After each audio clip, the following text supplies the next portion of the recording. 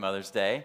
Travis already said that this morning, and I want to say it again and just say that I know that Mother's Day can be kind of a tough day for many people. It's also a great day for many people. And so we just want to acknowledge that there's a big spectrum of us in the room this morning. Some of us have lost a mom. Some of us want to have kids and we can't.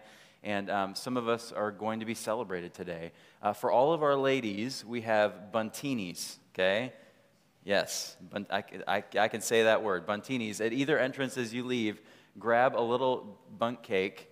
We have several flavors you can grab, and our host should have those, and they'll be at the tables on the way out. So we'd love to give that to you today. We've also got a photo booth, and if you're on social media and you want to put it on Instagram, we'd love to see all of our campuses have photo booths up today. So just hashtag it, I think, New City Moms. If you hashtag New City Moms, then we can follow all the different pictures from our church together, and we thought that would be really, really fun. So we're in Acts chapter 8 today, and we're talking about moving beyond. We're looking at the early church and how the gospel extends. The good news of Jesus extends to the ends of the earth, and it started in Jerusalem, but in this segment of the series, we're looking at its movement outside of the city of Jerusalem. I just love this word beyond. I think it's a great word that we chose, and here's my question for you. As we think about moving beyond and God moving us beyond, where is the one place, you don't have to say it out loud and you don't have to admit it if you're not proud of it, but where's one place or the place that you will never ever go? Many of us have vowed in our hearts that there are places that we'll go for God, there are things that we'll do for God, but there are places that we just simply are closed off to. And for some of us, we're just kind of closed off to moving anywhere beyond where we are right now. And the book of Acts pushes us to move outside of our comfort zones. Now, I'll just tell you a silly one for me. There's a place I'll never go, and it's actually all over the world. It's called Taco Bell, okay? I will never go to Taco Bell. I used to eat there as a child, and when I became a man, I put childish ways behind me because I just can't stomach a cheesy gordita crunch anymore in my life. It makes me sick for about a week if I eat it. So that's a silly example, but all of us have places when I say that you're like, I'm not comfortable here, so I'm not going to go here. I'll do this for God, but I'm definitely not going to make concessions in other parts of my life. And we've kind of, in many ways, put up walls in life to the plan of God. And as we read the book of Acts, it challenges us to break down all of our walls with Jesus and to just embrace his movement for what it is. And if we do, it will take us beyond where we ever thought we would ever go, what we ever imagined could ever really be for us, and what we thought is possible. And the life of faith calls us to step outside of where we're comfortable and into the reality that God's called us to. So Acts chapter 8. Here's the big idea this morning as we look at Acts chapter 8 and the life of this man named Philip. It's that God's movement goes into the beyond only when we participate and respond. The movement of God moves into the beyond. It goes into the beyond when you and I choose to participate and respond. The unifying verse we said as we looked at the book of Acts is Acts chapter 1, verse 8. Jesus gives this commission, which he gives in other parts of Scripture and some of the Gospels as well. He says, you're going to receive power when the Holy Spirit comes upon you, and you will be my witnesses in Jerusalem and in Judea and Samaria and to the end of the earth. Meaning, the movement starts here in Jerusalem, right? Jesus says this after he's died on a cross and risen from the dead and then spent 40 days with his followers. And as he goes up to heaven, right before he ascends to heaven to sit at the right hand of God, he says, listen, I'm leaving. You're going to be my witnesses, not just here, but all over the earth. I want you to take what I've given to you, what I've entrusted to you, and I want you to move outside of where you ever thought you would move. I want you to go to places you never thought you'd go. I'm going to take you there. So two things as we look at the life of Philip. One of the things I like as we're looking at Stephen last week and Philip this week is when the book of Acts starts, most of the attention is focused on the apostles, right? These men who have spent 3 years or so with Jesus, walking with him in life.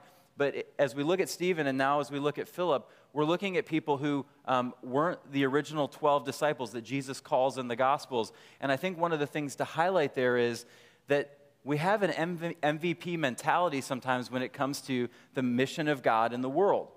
We think that superstars are the ones who are going to do all of the work and carry all of the weight. And what we see in the book of Acts very quickly is not all of the attention is on the apostles. God quickly moves the spotlight to other characters, to other figures who are building his church. And what he's saying in that is, it's not an MVP mentality when it comes to my kingdom. I think we're guilty of that too. Part of that's our culture. Part of that's just being people. We want the spotlight to be on one or two people, and we think, man, if I could just get you to church and you could hear our pastor, or you could see our staff, or you could get into relationship with people in our church, then maybe you could come to faith in Christ. Maybe that's how I'll build it. I'll put my friends and family that I love, I'll bring the mission of God to me rather than taking the mission of God to them. And that's kind of how we operate. And I think often of how there's somebody who wins a Super Bowl or an NBA championship, take Tom Brady, take Michael Jordan, take any of the great athletes of our time, and a lot of them will talk how it's really about the team. Now, my question is, do we really believe that or not? Do we really believe that or not? Because we tend to put the spotlight on one person and we forget about and negate the others. And what we're learning as Luke writes the book of Acts is, it's not just about one person. And then here's the other thing to see before we jump into the text. We're going to look at the life of Philip. Last week, we briefly looked at the life of Stephen and the ministry of these two men. Obedience always looks easier in someone else's life than in our own, okay? It's easy to look at Philip and be like, well, he did it. Look at what he did. He could do it. He was in the early church, right? He was seeing the apostles perform miracles. And it's always easy for us to look at somebody else as they're living obediently to the call of God on their life and say, well, it's easy for them. But the bottom line is obedience is difficult for all of us. It's costly for all of us. And so for you and for me, if we're going to live obediently to God, it's going to cost us. It always does. So we see a few things in this text as God movement goes into the beyond as we participate and respond. And the first is this. We have to actively respond to the circumstances that play out in our lives. Let's look at the text together. Acts chapter 8. And I'll read verses 1 and 4. Verse 1 says this. And there arose on that day, this was after Stephen was stoned to death, a persecution against the church in Jerusalem. And they were all scattered throughout the regions of Judea and Samaria, except the apostles. So the apostles stay in Jerusalem, but the church scatters. The church scatters. And as they scatter, they're scattered for mission. They're scattered for ministry. And then verse 4. Now those who were scattered went about preaching the word.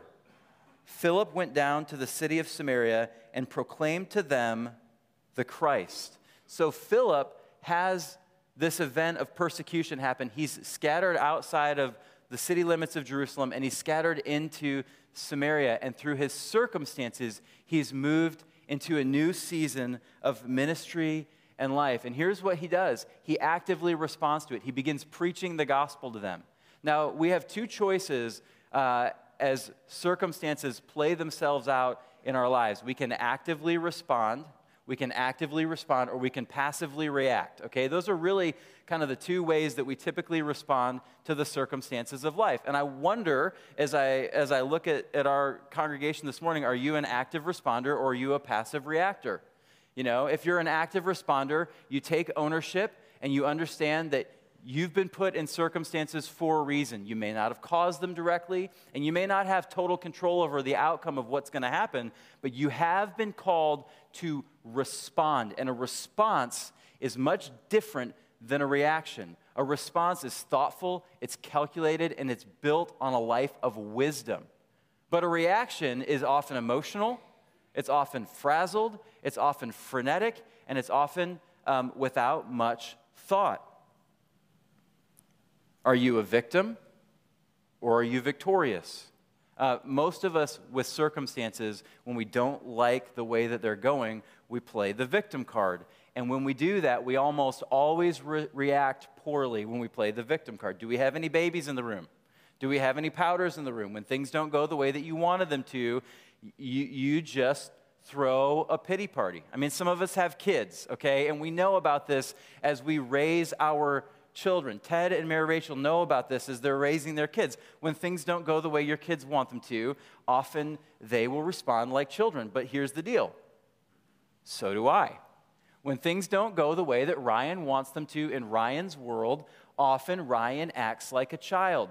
Maybe this happened on Friday. Maybe there were some things going on Friday morning, and I found myself not at work, and I was hanging out with my spouse, and there were some things that were going on, a conversation we were having that I didn't like. And maybe in the little windowed porch at Brakeman's Coffee in downtown Matthews, maybe I got in a fight with her over text message, and it was all my fault because I was being a baby. I tend to make things other people's fault. I tend to shift blame onto them for what's going on in my life when I don't like it. And when I do that, I become passive and I react. I'm not responding in faith. I make decisions that are all about me and not all about God and His plan and His way in the world. And it's so easy to get derailed in a life of faith, in following God and trying to be obedient to Jesus with the big and the small things of life. See, when you're a victim, what you end up doing is you end up hurting the people around you that you love the most. But when you grab a hold of the victory that you already have because Jesus won the battle because of the cross, because of His resurrection from the dead, this thing we call the gospel. When you grab a hold of the gospel, you know I'm not helpless. I'm not a victim. I've already won, and I didn't even fight the battle. Jesus fought it for me. And because Jesus went before me, I don't need to worry about what's ahead of me because He's already there and He already sees it. He saved me in my past, He's going to save me today, and He's going to save me in my future. And so when you know that you've been helped, you can help others. But when you feel like all you've been is hurt, then what you tend to do is hurt others. And Philip is persecuted for his faith in Jesus. He could think of himself as a victim, but what happens as he scatters? He goes to Samaria and he's like, listen, I've been helped by Jesus, and I'm in Samaria, and I'm going to help other people with the way of Jesus. And he begins opening his mouth and speaking for Jesus. The second thing that we see in the text is that we need to move beyond cultural comfort. As we go beyond, one of the things that happens as the gospel plays out in our life, as the way of Jesus plays out in our life, is all the things that make us comfortable, we're forced to say, you know what, it's okay that these parts of me are comfortable in my own home or host culture, but God wants me to begin to move to be uncomfortable. Because what the way of Jesus does, right? What faith in Jesus does, what church community really is we think not just about local churches, particular churches like ours, but the universal church as a whole is we're swept into a movement of people who come from different backgrounds, different socioeconomic statuses, different cultures, and our culture is not the culture, but when we're just in our culture, we forget that. And we feel like we're the only ones, and we get a little entitled. So let's look at the text together. It says that Philip went to the city of Samaria, and he proclaimed to them the Christ. And the crowds with one accord paid attention to what was being said by Philip when they heard him and they saw the signs he did. For unclean spirits, crying out with a loud voice, came out of many who had them, and many who were paralyzed or lame were healed. And so there was much joy in that city. If you know anything about the geography and the makeup of the land at this time, right? We've got Jerusalem in the south and Galilee in the north, and we've got Samaria in the middle. And the Samaritans were of Jewish descent, but they had also intermarried with the peoples around them, and they were despised by the Jewish people. They were half-breeds. They were scum. They were hated. Nobody wanted to associate with the Samaritans. So when you had to go from Jerusalem up to Galilee or anywhere north of Jerusalem that was past Samaria, you would walk intentionally around Samaria just so you didn't have to go there and have the off chance of meeting a Samaritan, okay? So nobody wanted to associate with Samaritans. But what happens as soon as persecution comes and the church scatters? Philip goes to Samaria. He understands what Jesus has said. You're going to be my witnesses, not just here in Jerusalem, but also in Judea and Samaria and to the ends of the earth. And so Philip gets this clue. This is not just for us. This is for everybody. And if we're honest, we're a lot like the Jews were then. There are places in our world that we avoid if we can. There are places that we will never go if we can.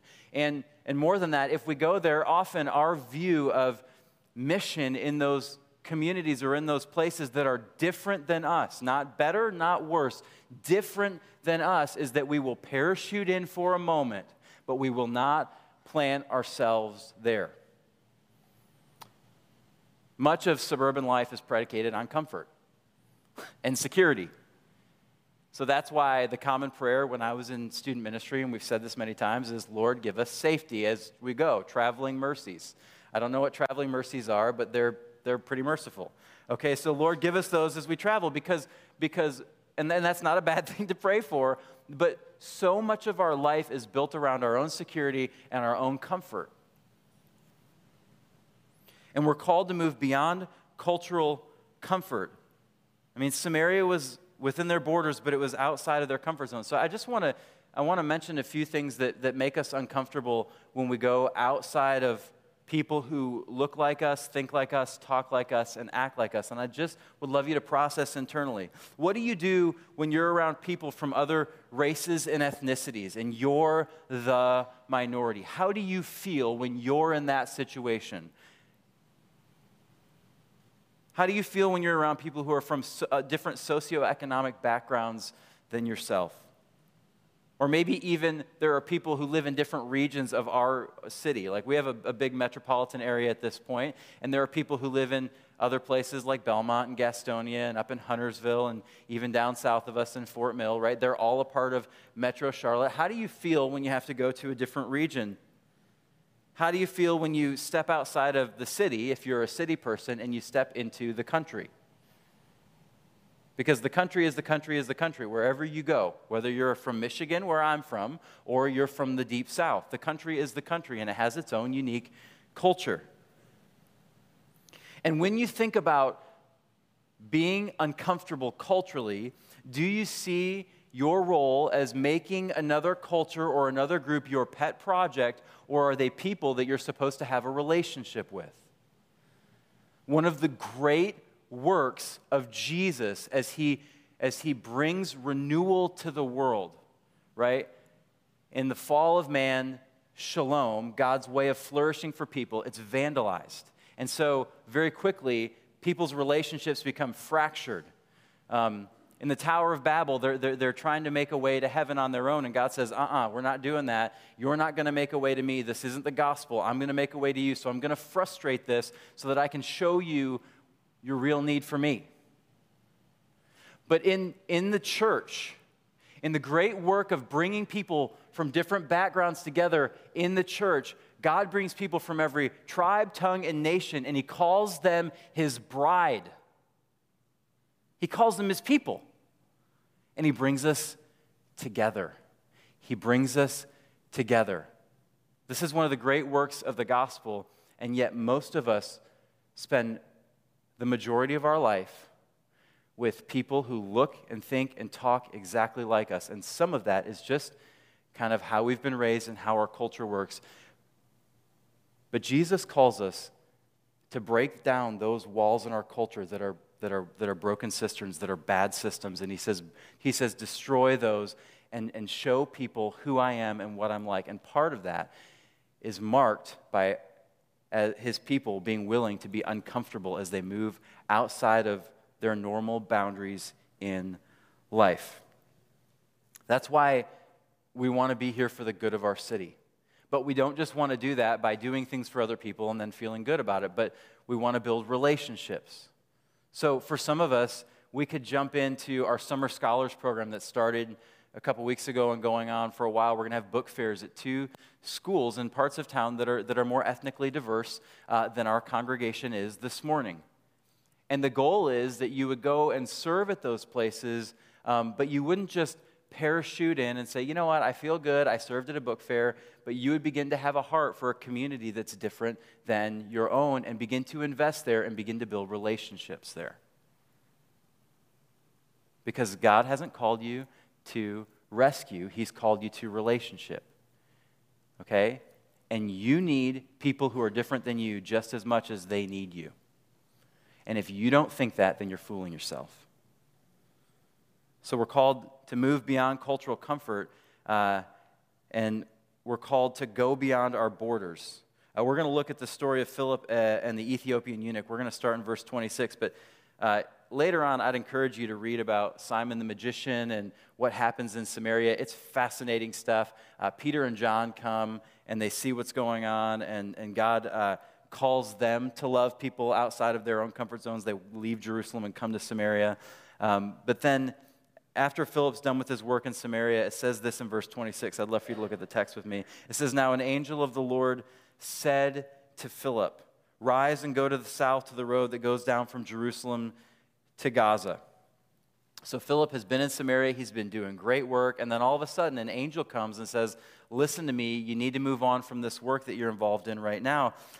And it says this is a desert place. That's the comment that Luke makes in the text. Now, to go down from that road from Jerusalem to Gaza is to go toward Ethiopia. It's to go south, down that road. And Jews never went down that road. It wasn't somewhere they ever wanted to go because it was headed toward the land of the Philistines. But it says in verse 27, he arose and went. And there was an Ethiopian, a eunuch. If you don't know what that is, I'm not going to explain it right now, but don't Google it later, okay? A eunuch, a court official of Candace, queen of the Ethiopians, who is in charge of all her treasure. So he's head of the Ethiopian treasury. He had come to Jerusalem to worship. Now get this, he's come from about 750 miles away, okay? So he's made a long journey. It probably, the whole trip to get to Jerusalem and then to go back to Ethiopia probably took about 3 months. And he's in this chariot, and he's been to Jerusalem. He's probably a Jewish proselyte, a Jewish convert from Ethiopia. He's seeking the way of God, and he's riding back to Ethiopia. And he was returning, seated in his chariot, and he was reading the prophet Isaiah. And the Spirit said to Philip, "Go over and join his chariot." So Philip ran to him and heard him reading Isaiah the prophet and asked. Now, listen, nobody had scrolls of the prophet Isaiah. They didn't have printing presses in the first century, right? So all of this is just a picture of something that's not normative at all for most people, but this Ethiopian is a seeker of God, and he wants to understand his way. So he's probably bought, I don't think he stole it from the temple. I think he's bought a copy of the scroll because he wants to understand, he wants to know. And he just so happens to be reading from this passage in Isaiah 53. And Philip ran to him, and he heard him reading Isaiah the prophet, and he said, "Do you understand what you're reading?" And he said, "How can I, unless someone guides me?" So here's the deal. This guy went to Jerusalem to seek God, but what happened as he was going home was God sought him. This is the gospel. You don't find God, God finds you. And this is the work that he calls us to. We don't help people find God. God's already found them, and he just tells us when to go help them. God's already found the people that he's going to bring into his kingdom, and God just says, go find the people that I've already found. Now, that may seem a little confusing, but it takes a lot of the pressure off of you and me. All we have to do is listen to the Spirit. He said, "How can I unless someone guides me?" And he invited Philip to come and sit with him. Now, the passage of Scripture he was reading was this: "Like a sheep he was led to the slaughter, and like a lamb before its shearer is silent. So he opens his mouth, not his mouth. In his humiliation, justice was denied him. Who can describe his generation? For his life is taken away from the earth." This is the passage about the suffering servant. Now, the Ethiopian has just been to Jerusalem, and because he's a eunuch, he can't worship in the temple. He can't worship in the temple, so he stands on the outside looking in. And what God does is he brings an insider to him, and he helps him to understand that he can be an insider and have everything that he's ever wanted because he understands this text. And the eunuch said to Philip, "About whom I ask you, does the prophet say this? Is this about himself or someone else?" And then Philip opened his mouth, and beginning with this scripture, he told him the good news about Jesus. And as they were going along the road, they came to some water, and the eunuch said, "See, here's water. What prevents me from being baptized?" And he commanded the chariot to stop, and they both went into the water, Philip and the eunuch, and he baptized him. And when they came up out of the water, the Spirit of the Lord carried Philip away, and the eunuch saw him no more, but went on his way rejoicing. Second century pillar of the church, Irenaeus, talks about this, and he says that this man went and was a great missionary to people in Ethiopia. But here's the deal. The gospel calls you and me. Jesus calls you and me outside, to go outside of our own borders. So much of our time on earth is spent kind of calculating how we can have what we want, how can we can retire the way that we want to, how we can go on the vacations that we'd like to. And this is kind of a challenging thought, but how many of us have stepped outside of America and onto the mission field with God? Probably not many of us in this room. And this is not a guilt sermon, this is not a shame sermon, but what if every person from New City Church over the next 5 years got out of the country? We'd have to probably plan a few more trips, okay? That's probably be something that would be a necessity for us. But what if we got out of the country and saw what God was doing around the world? Not to fix the world, not to be the answer to all the world's problems, but to be a part of what God is doing as he calls people from every tribe, tongue, and nation to himself. That's what Philip does. Philip doesn't have to go, he's willing to go. And a lot of times we say this, and I'll close with this, and this isn't a wrong thing. We say, well, the world's coming to us. Yes, the world is coming to us. The world is coming to Charlotte. So if we're not going to the world here, then why would we go, as we get on a plane and get a passport and go to another country? If we're not willing to go in our own backyard, why would we get on a plane and go overseas? But here's the deal. If we say that and we're doing nothing about it, then that phrase for us just becomes a cop-out. Well, the world's coming to Charlotte, so what are you doing about it? Are you engaging with refugees? Do you have friends who are from the Middle East? Have you invited them into your home? Do you care about them? Do you pray for them? Have you found people in our city to pray for and partner with in ministry who are from other countries, who speak other languages, who don't feel at home here? God's called all of us, just like he called Philip, to go to people from other ethnic backgrounds and to reach them with the good news of Jesus. It's just about our participation. Let's pray, and then I'll read our benediction. God, thanks for this morning. Thanks for this community, and thank you for your word. I pray that you'd help us just to respond to you in the ways that you're calling us to as we follow you, as we live obediently to your word. It's in Jesus' name I pray, amen. Would you